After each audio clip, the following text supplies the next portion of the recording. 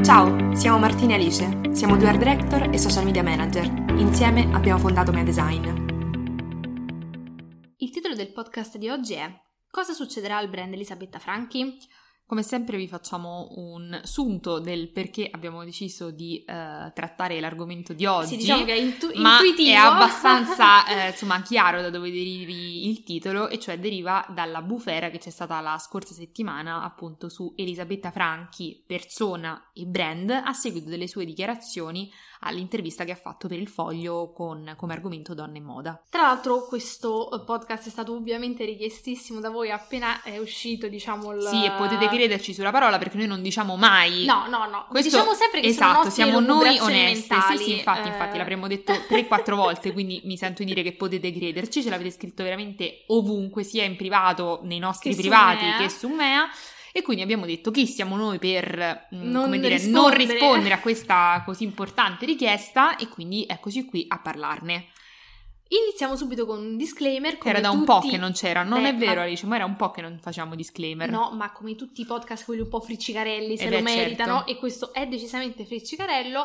Oggi noi andremo ad approfondire, naturalmente, come sempre, la questione legata alla crisi di comunicazione che Elisabetta Franchi con le sue dichiarazioni ha scatenato, e naturalmente non approfondiremo in maniera eccessiva la tematica aperta da Elisabetta, innanzitutto perché non siamo sicuramente preparate sul tema, ma non così tanto da, portarvi una prospettiva più interessante di quelle che tante altre donne e uomini hanno condiviso sul web in questi giorni. Quindi, naturalmente, le dichiarazioni di Elisabetta sono abbastanza agghiaccianti, soprattutto dette da una donna madre di 2 figli, però appunto oggi noi ci concentreremo sull'altro lato della medaglia, ovvero quello che ci comporta a livello di comunicazione. Che cosa è successo?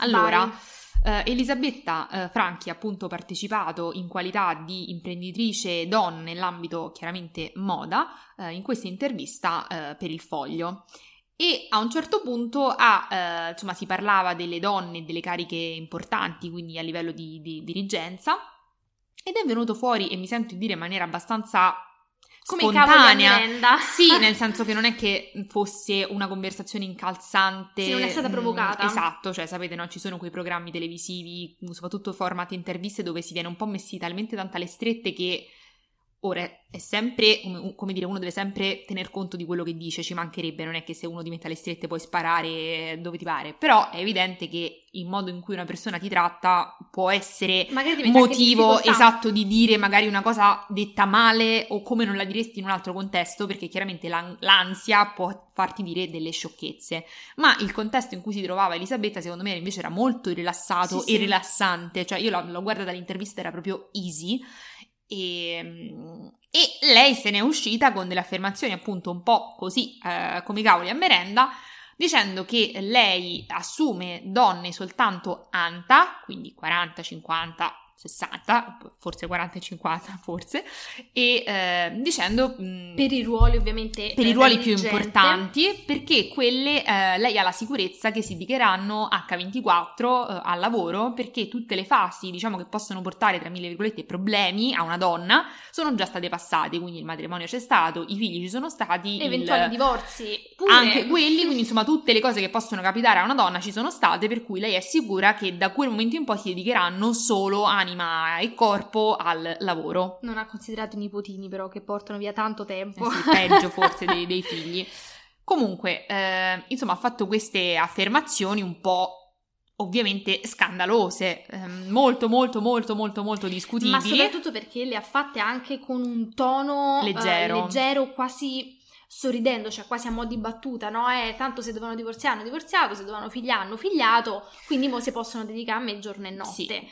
Io personalmente, proprio vi dico in quanto Martina, a me quello che ha fatto tanta impressione, al di là dell'affermazione in sé, che ripetiamo non andremo a sviscerare perché non è questo il luogo, noi ci occupiamo di comunicazione e questo faremo, a me quello che ha colpito molto è appunto la sua leggerezza e proprio confidenza nel dire queste affermazioni. Cioè non è che le ha dette e poi ha cercato di, riparare la situazione. Lei è andata proprio lunga, se voi l'intervista la vedete, la trovate anche sul suo profilo. Anzi, quasi l'intervistatrice cercava un po' di dissimulare. Sì, esatto, di cambiare. E invece lei continuava, cioè la sparava sempre più grande secondo dopo secondo. Ma soprattutto, secondo me, ha approcciato un tema di una complessità e anche di una problematicità tale, soprattutto in questo momento storico, gigantesco, con una leggerezza e uno spirito d'animo proprio fuori luogo e fuori contesto. Tra l'altro gli uomini in tutto questo discorso non sono mai stati citati, quindi in automatico Elisabetta ha rovesciato tutte le responsabilità genitoriali di accudimento sulla donna, diciamo andando a creare ancora di più una problematica a livello di anche interpretazione, se vogliamo, delle sue parole, no? Perché poi ci sono stati tanti che hanno detto ma lei in realtà voleva dire questo, voleva dire quest'altro. E questo, diciamo, è tutto un altro tema che approfondiremo più avanti nel podcast. Però diciamo che immaginiamo che le dichiarazioni le abbiate sentite. Se non le avete sentite, bloccate il podcast e andatevi a vedere l'intervista. Sì, in modo tale, dura qualche minuto. Sì, dura poco, ma poi così parliamo sullo stesso piano e vi rendete conto di quello che diciamo. La sua intervista è molto lineare e semplice. E questo è quello che sconvolge, che non è che appunto a seguito di un dibattito o dopo, non lo so, un discorso particolarmente difficile ha detto una sciocchezza e ha cercato in tutti i modi di riparare, come capita molto spesso a chi di solito fa errori di questo tipo. Lei è andata serena facendo il suo monologo, tranquillamente sparando delle assurdità, ma non tanto per le affermazioni che sono assurde e ok, l'abbiamo già detto, ma proprio perché sono devastanti per il brand che lei rappresenta. Al di là di aver affermato delle cose così gravi, c'è un aspetto ancora più grave, cioè il fatto che lei non fosse lì in qualità di persona, non lo so, famosa per Cosa X, ma in quanto imprenditrice e pertanto persona che ha un brand, non solo, ma un brand che si chiama col suo nome e cognome.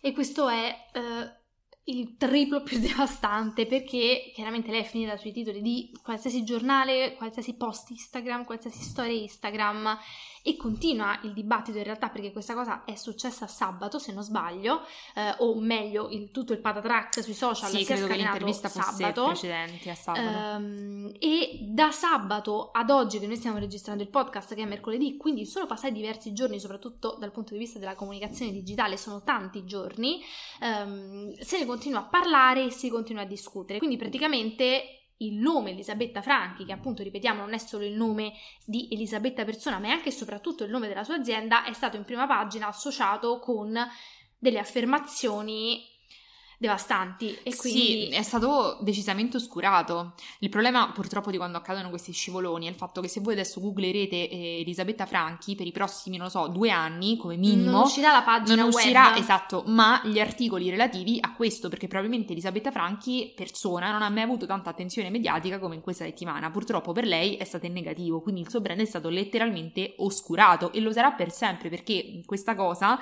che come sapete no, gli articoli una volta scritti rimangono per sempre online, verranno associate sempre. Speriamo che abbia una persona che gli gestisce bene la SEO e che gli riporti subito in alto il sito, perché sicuramente questo è un problema gigantesco e che appunto ha scatenato una vera e propria crisi di comunicazione dal punto di vista proprio aziendale e di brand. Penso per loro senza precedenti. No, non penso. Beh, lei, secondo da quanto ricordo, però io sono una che non si ricorda bene queste cose, quindi non dirò cose specifiche, aveva fatto qualche scivolone in passato, ma non di questa portata. Ma sì, perché comunque lei è una donna molto esuberante, ha comunque anche fatto un programma per Real Time in cui faceva vedere la sua vita da donna comunque benestante, con insomma domestici, quindi insomma un po' di zone oscure poteva averle, però il punto è che finché stiamo parlando della persona e di quello che fa a casa propria, a meno che non faccia cose illegali, mi sento di dire che chi se ne importa, insomma non è che le possiamo dire che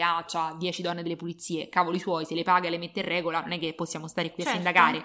Ben diverse se tu chissà se sono anta anche loro, chissà, ma ben diverse se stiamo parlando dell'azienda che porta il suo nome e che vende dei prodotti, tra l'altro, udite udite, alle donne, perché questa è un'altra enorme aggravante. Se non bastasse le affermazioni, l'azienda che si chiama come lei, come le addette, eccetera, eccetera, c'è anche il fatto che il suo pubblico sono le donne. Quindi è un po' darsi doppiamente la zappa sui piedi, perché prima stavamo parlando con Alice, avesse avuto un brand di, non lo so, accessori per cani, è evidente che se voi avete un cane dove serve quell'accessorio, chi se ne importa delle affermazioni di Elisabetta Franchi, di quante donne o uomini o quel che sia lavorano nell'azienda. Ma nel momento in cui tu fai delle affermazioni sulle donne, tu vendi vestiti per donne, capite che la situazione si può aggravare, certo. Perché tutte le donne che si sono sentite prese in causa e risentite, secondo me, a meno che tra qualche anno lei qualche mese non se ne verrà fuori con una mega campagna dedicata alle donne che possa in qualche modo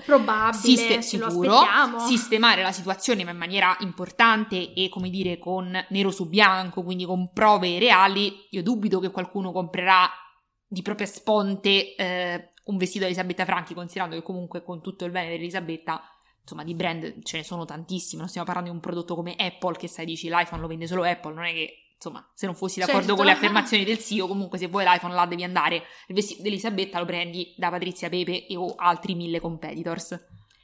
Sì, diciamo che questo grande scivolone si va ad aggiungere alla lunga lista, perché sapete che noi siamo grandi appassionate delle crisi di comunicazione e degli scivoloni dei brand, si va ad aggiungere alla lunga lista dei peggiori, secondo me, errori dal punto di vista di comunicazione dei brand, soprattutto i peggiori errori fatti dai proprietari, diciamo dai CEO di aziende veramente molto importanti, e noi ogni volta che succedono ci continuiamo a chiedere come sia possibile che persone, nel senso che non è che, con tutto il rispetto per i panettieri, fanno i panettieri, giustamente potrebbero non conoscere le tecniche e le strategie di comunicazione anche per portare la loro azienda a avere pubblicità positive, eccetera, eccetera. Questa è gente che, come dire, la comunicazione la mastica quotidianamente, quindi questo tipo di scivoloni forse non ce li aspettiamo, e la situazione ci ha riportato alla mente un episodio che in realtà è già comparso tante volte perché è proprio nel nostro cuore, nei nostri podcast, ed è la grande crisi di comunicazione innestata da Guido Barilla nel 2013. Martina, illustraci questa grande... Ma in realtà non fu un grande giorno per Barilla in generale, per il mondo, perché anche qui vediamo un problema analogo. In primis non le affermazioni, chiaramente, che poi andremo anche quelle a analizzare, ma la questione nome azienda, cioè Guido Barilla, è evidente che per tutti parla a nome di Barilla. Se fosse stato il CEO o comunque non avesse avuto lo stesso cognome, già sarebbe stato un altro fatto. Il problema di avere il cognome, che è poi il nome dell'azienda che conduci, è molto, come di ricerca su Google. Proprio come barra di ricerca su Google, proprio semplicemente, ma anche come hashtag sui social, è ovvio che le due cose verranno per sempre correlate. Guido Barilla se ne uscì con delle frasi pesantemente omofobe che dicevano che loro non avrebbero mai inserito, a seguito delle richieste chiaramente di vedere anche una famiglia arcobaleno nelle pubblicità, negli spot Barilla in TV.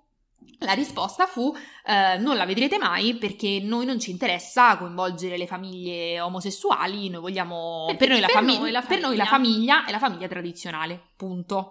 E tradizionale per loro voleva dire maschio femmina, possibilmente con 2 bambini, maschio femmina, diciamo. Esatto, ma quantomeno maschio femmina, punto. Come genitori. Esatto.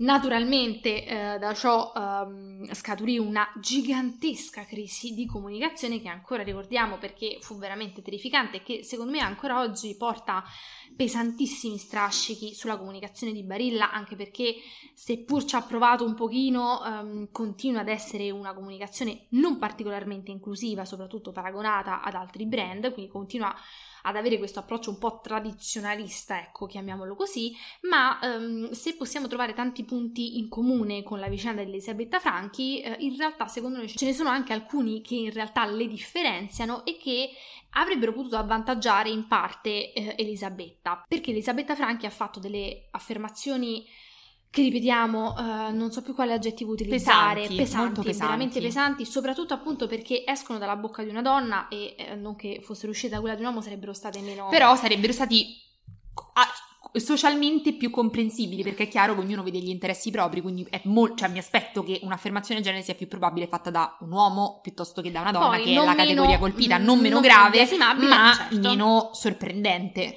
Ma tralasciando un secondo le affermazioni esplicite che Elisabetta Franchi ha fatto, da questa discussione, da questa intervista emerge comunque un'enorme problematica, una problematica sociale per le donne che desiderano diventare madri, nonostante desiderino anche avere una carriera di successo e arrivare a posizioni dirigenziali, evidenziano uno Stato che sicuramente non promuove leggi, sostegni abbastanza di impatto per le aziende e per le famiglie, perché ripetiamo sempre, qui stiamo parlando sempre di donne, ma i bambini si fanno In due. Infatti io direi anche molto, senza che ci prendiamo in giro, gli uomini che non si prendono spesso le proprie responsabilità, e cioè che appunto un figlio non si fa, non è che noi donne da sole ci mettiamo incinte e poi lo partoriamo e così, ma è evidente che una cosa si fa sempre in due, a maggior ragione stiamo parlando di famiglie che quindi poi continuano a stare insieme, ma c'è uno solo che è costretto a stare a casa a causa dello Stato, del fatto che non ci sono aiuti, del fatto che il proprietario dell'azienda in cui spesso le donne lavorano ti manda a casa, non ti rinnova il contratto se dici che sei incinta, eccetera, eccetera, eccetera. Però Elisabetta ha parlato di un problema che è oggettivo. Lei l'ha trattato in maniera fredda e semplice, tagliando la testa al toro in senso negativo, ovviamente. Cioè, io il problema sapete come l'ho risolto? Così, non le assumo, che ovviamente è agghiacciante come cosa, però era un tema su cui poteva esserci una discussione, perché è ovvio che il problema non è Elisabetta Franchi, perché quello che fa lei lo fanno altre centinaia di imprenditori in tutto il mondo, quindi non dovrebbero farlo, ma il problema è ancora più indietro, cioè un sistema, è un problema sociale che riguarda anche gli uomini, non è che l'ha creato Elisabetta Franchi come problema, quindi è un contesto un po' diverso, dove secondo me giocandosela in maniera diversa, con parole diverse, con un tono di voce diverso, sarebbe potuto essere invece una cosa molto interessante. Certo, perché lei avrebbe potuto sollevare un problema e anche, come dire, porlo sotto i riflettori e battersi per una in quanto risoluzione. Donna che cerca un modo per aiutare, magari dicendo comunque che sbagliando in alcuni casi si può essere esatto più imprenditori che donne, vi sto buttando una cosa a caso, quindi comunque dicendo delle cose difficili, toste, magari a tratti sbagliate, mentre quello che disse Guido Barilla non è difendibile in alcun modo. Certo, perché in nessun modo avrebbe potuto tirare fuori un tema di dibattito che avrebbe potuto quantomeno aprire una questione già aperta per fortuna, ma su cui ancora c'è veramente molto da lavorare, perché sennò questo non succederebbe, perché sennò non ci chiederebbero no, certo, però non c'è se vogliamo rimanere incinte, eccetera, eccetera, eccetera.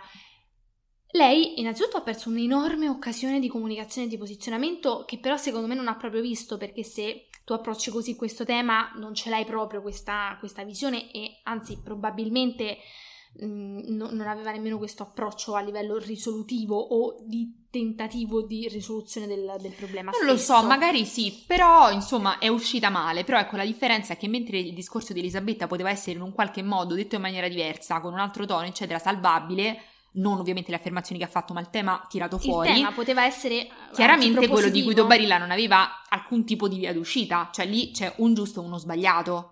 È evidente che vuol dire che la famiglia è solo tradizionale, cioè è evidente che sia un'affermazione ridicola, è come dire no, per me il cielo è giallo, no, il cielo è blu, nel senso poi tu puoi dire quello che vuoi, ma c'è un'oggettività, e cioè il fatto che le famiglie sono, come ognuno vuole che siano.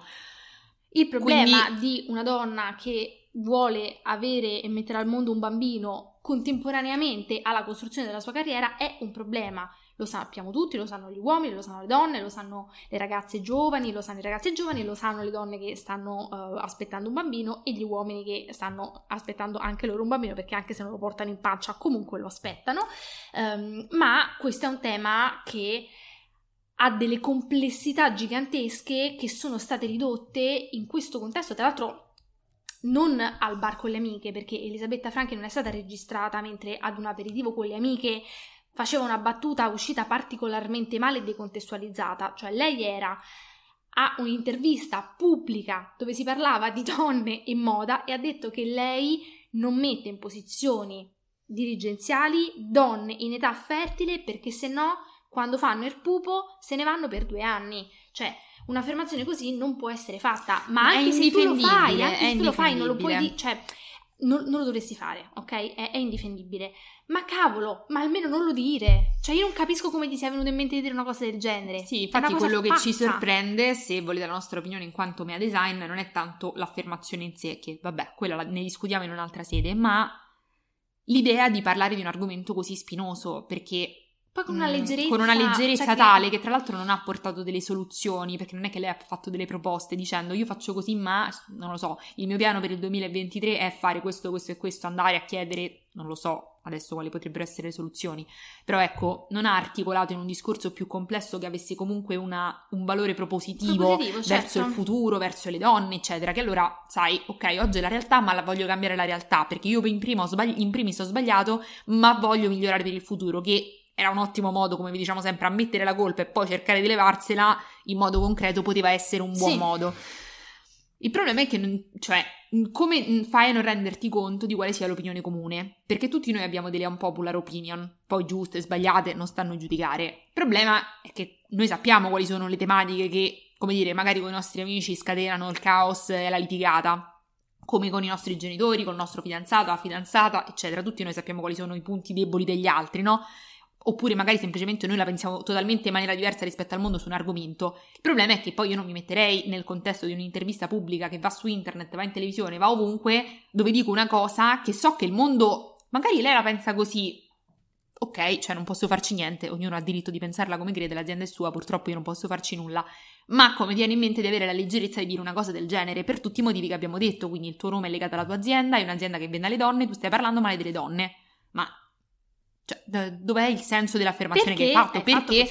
Anche perché non è che qualcuno l'avesse, non so, avesse avuto delle carte in mano dicendo io ho scoperto che tu fai questo, questo e questo, che ne so, ti denuncio davanti a tutti. A quel punto mi rendo conto che devi cavolo, devo dire qualcosa. Sono impreparata, ho detto la cosa peggiore che mi venisse in mente.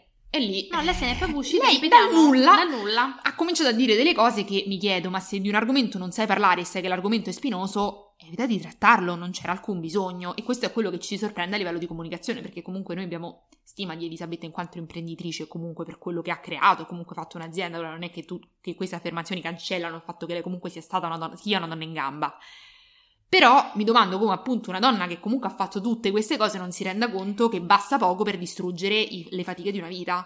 Naturalmente, come ci aspettavamo, è uscito un comunicato stampa in risposta un pochino al caos che si è scatenato su internet, Twitter, TikTok, Instagram, giornali, eccetera, eccetera, in cui c'è un po' un ritrattare, diciamo, le affermazioni e cercare un po' di innanzitutto pararsi dicendo che nell'azienda ci sono molte più donne che uomini, che ci sono molte più donne in ruoli dirigenziali, eccetera, eccetera, e diciamo che sicuramente queste scuse, tra virgolette, hanno degli aspetti molto positivi e altri meno. Sicuramente il fatto di non farla parlare e di non mettere la sua faccia è stata un'ottima scelta, perché come ci siamo detti più volte quando parliamo di crisi di comunicazione, se non si è certi che la persona in questione sia in grado di reggere delle scuse pubbliche risultando credibile, è meglio scrivere. In questo caso hanno scritto, anche io avrei fatto scrivere sinceramente, quindi sì, anche perché insomma ha funzionato. Sì, Elisabetta non è esattamente famosa proprio come personaggio per essere molto umile e simpatica. Poi può essere simpatica o non simpatica al di là di quello che è successo, però a livello di percezione ci sono quelle persone che voi vedete e dite che brava persona, magari quella persona scuoglia i gatti di notte, ma a sensazione, no? Cioè comunque tu non puoi mai sapere, le persone che voi vedete attraverso uno schermo hanno una vita che voi, di cui voi non sapete nulla, no? Quindi uno non può mai sapere alla fine che cosa succede al di fuori dello schermo, però proprio a sensazione, a percepito, ci sono persone che ti danno fiducia o ti trasmettono simpatia, genuinità, umiltà, poi magari le incontri al vivo e non sono così, come ci sono poi invece le persone che tu dici mamma mia questa come se la tira, questa com'è, questa è, come magari potrebbero anche quelle ovviamente non essere vere. Ecco, lei non è esattamente un personaggio che secondo me proprio a pelle ispira simpatia, per cui è chiaro che sarebbe stato cioè ancora di più fallimentare come strada, e quindi si è scelta la via più comoda, giusta secondo noi in questo caso, del fare un post con un comunicato stampa, perché non le definirei delle scuse. No, sì, è stato un comunicato stampa che tra l'altro secondo me ha funzionato in quanto comunicato stampa, ma ha funzionato meno dal punto di vista delle affermazioni che ci sono, perché ci fa un po' passare tutti come scemi, cioè come se noi non avessimo capito quello che lei voleva dire. Secondo me è peggio, perché non è che ci fa passare, tenta di farti passare, ma l'intervista è talmente semplice, vedetela se non l'avete vista, è proprio semplice. Tra l'altro lei non usa un linguaggio difficile, perché a volte capita in televisione o durante delle interviste, ma anche dei politici che o un avvocato che utilizzano dei termini talmente tosti che se uno non li conosce, non segue il discorso, è chiaro che io non me la sentirei di dire se un avvocato ha detto una cosa giusta o no, perché magari ha usato 4 termini che non conosco e potrebbe cambiare interamente il senso di quello che dice. Ma il senso dell'intervista di Elisabetta è veramente molto elementare, ovviamente non come offesa, nel senso che c'è una linearità e una semplicità nell'utilizzo dei termini che non è equivocabile. Lei ha detto quello che ha detto, quindi non è che puoi dire no, però io non intendevo, perché non c'è alcun motivo per credere che tu stessi intendendo un'altra cosa. Purtroppo quello che hai detto è quello. Quindi il comunicato funziona dalla parte dei dati, diciamo, che dice sull'azienda, ma poi nella parte di non avete capito, avete frainteso. Che senso abbiamo frainteso? Sì, si arrampica un po' sugli specchi e tra l'altro secondo me aumenta ancora di più un po' questa percezione antipatichella del brand in generale, un po' anche perché presuntuosa. Esatto, e quindi sicuramente questo non aiuta e non siamo noi a dovervi raccontare le terrificanti conseguenze che questa vicenda ha portato sul brand. Basta aprire Twitter o TikTok per vedere centinaia di video e di tweet e di messaggi di gente che sta boicottando il brand Elisabetta Franchi, che sta buttando i vestiti, che dice che detto non comprerà mai. La persone invitano a non comprare Elisabetta Franchi, quindi un minuto di intervista ha generato uno tsunami dal punto di vista non solo di comunicazione a questo punto, ma anche economico. Quindi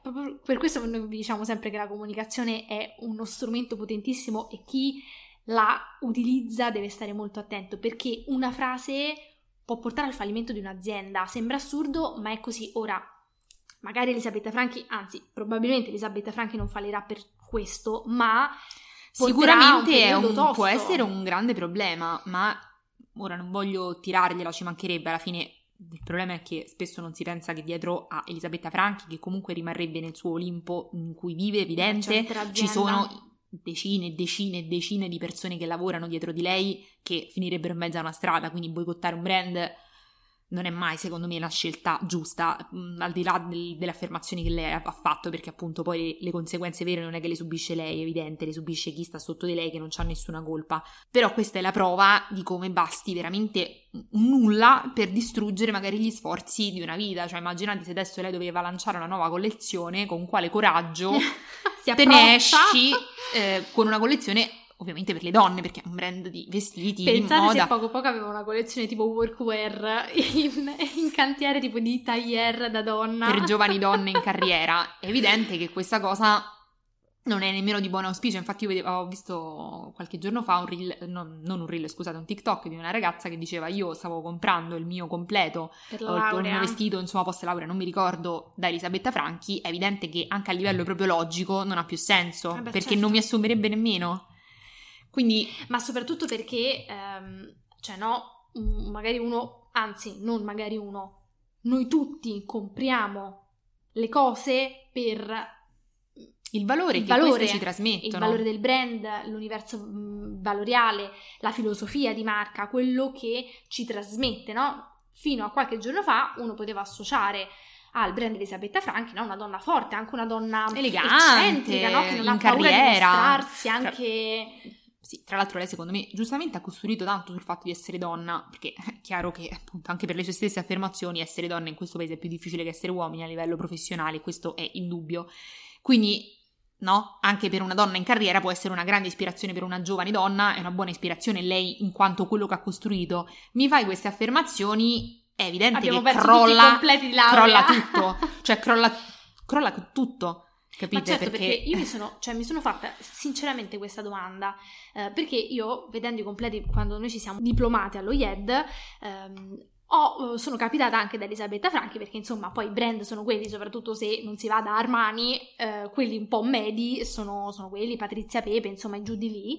Io ho provato un completo di Elisabetta Franchi effettivamente e poi alla fine non l'ho comprato, ma non mi ricordo nemmeno per quale motivo. Mi immagino se io avessi comprato, io capirai, avevo comprato il completo tipo, non lo so, a marzo, ad aprile, non lo so, per la discussione che sarebbe stata a luglio. Se io l'avessi già comprato sarebbe, cioè mi sentirei in una posizione un po' di disagio a metterlo, proprio perché no, uno associa dei valori a un brand, soprattutto un logo che magari si nota addosso a un vestito, quindi naturalmente questo porterà a delle ripercussioni gigantesche e ci sembra assurdo, sinceramente, in un mondo in cui lo sappiamo che ogni cosa, cioè voi anche quando dite una cosa e pensate vabbè ma questa non può scatenare un polverone e lo scatena, andare a dire una cosa che è evidente che scatenerà un polverone sì, è impensabile la leggerezza con cui è stato fatto tutto ciò. Ecco che in 2 minuti in cui lei appunto fa questo monologo non le sia venuto, ma ne sia nemmeno passato per l'anticamera del cervello, non tanto, ripeto, che quelle affermazioni fossero sbagliate, perché se le ha dette, ragazzi miei, le pensa, certo. Ma che fossero sbagliate associate al suo brand da dire in pubblico in un'intervista che finirà ovunque. E questo è il problema, cioè il gioco di cui noi stiamo parlando è quello di comunicazione, perché sulla persona noi non possiamo agire, non siamo psicologi, non siamo esperti del diritto al lavoro, quindi non possiamo dire qualcosa in più, ma sulla comunicazione rimaniamo scioccate. Soprattutto perché non è una novellina, ecco. Quindi immaginiamo che conosca un po' i meccanismi, cioè che ne abbia viste tante negli anni ma quella di Dolce & Gabbana, cioè ce ne sarebbero infinite da citare. Errori, sì. Quindi è questo che ci lascia un po' perplesse. Comunque naturalmente via libera ai vostri commenti, fateci sapere che cosa ne pensate, naturalmente dal punto di vista appunto di comunicazione, anche perché sul resto ci sono profili e persone decisamente più competenti di noi per aprire una discussione e... Niente, grazie per aver ascoltato il nostro podcast. Se volete saperne di più su di noi o su cosa facciamo, seguiteci al profilo Instagram maryzen.agency. Alla prossima, ciao!